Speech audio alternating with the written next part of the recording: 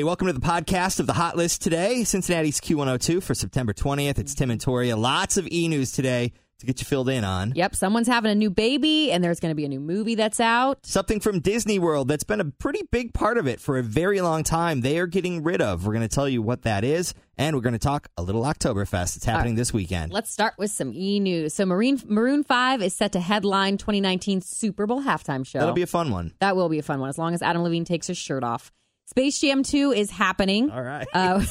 We all know the original starring Michael Jordan. This one's going to star LeBron James and, of course, Bugs Bunny. And it'll probably be released January of 2021. Speaking of movies, looks like the Downton Abbey movie will be out next September 20th. Yeah, we talked about that earlier.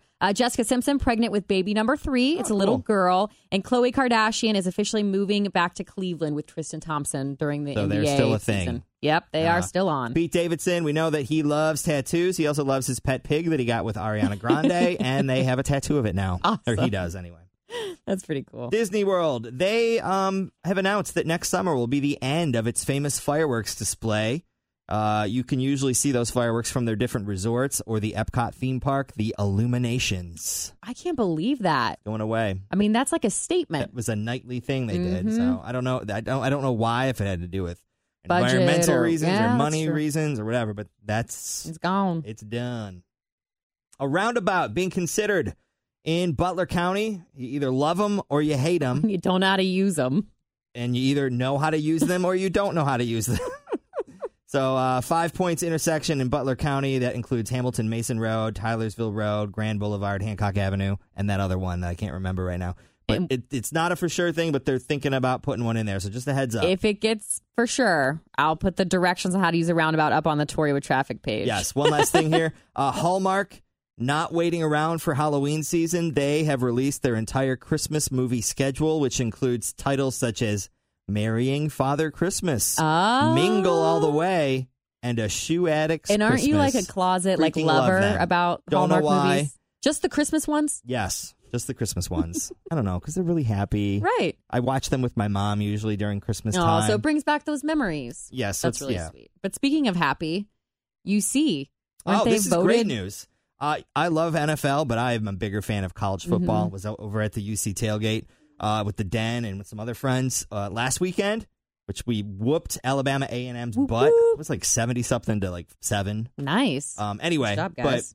But ESPN puts this list out every year of and it might be a monthly thing, I'm not sure, but they list the happiest college football fans, and UC is on the list this time around. And they That's base it on a awesome. bunch of stuff. The likelihood of the team's head coach being fired, the strength of new recruits, the standing with its rivalries, the overall fans' mood. And the amount of people that probably come to the Yep. games. So Bearcats, number 1. Couple other schools close to us. Indiana, IU, number 14. UK, number 24. Buckeyes in at number 9. And Miami Redhawk fans, they are at the very bottom of the list. 130th. Well, that's all right. That's all right. Go Redhawks. All right, we've come to the Nuggets. So there's a restaurant in Maine that literally gets their lobsters baked before they kill them off. Charlotte's legendary lobster pond offers customers the options of having their lobster sedated with cannabis before being prepared because the owner, Charlotte, thinks she's a medical marijuana caregiver. She's licensed, believes that the technique is more humane. Okay. So let's see, I go to the restaurant, I order lobster, you bring me bread and salad, and while I'm eating that, they're getting the lobster stoned. Yep. And then dropping them in. I'm not sure how they maybe they roll it up and have them smoke it. Maybe they just put them in a room and smoke it into the room. He's got his clips. He's got a built-in clip. The headline had that as a photo, a Did it lobster really? with a little thing in its claw. Have a good one.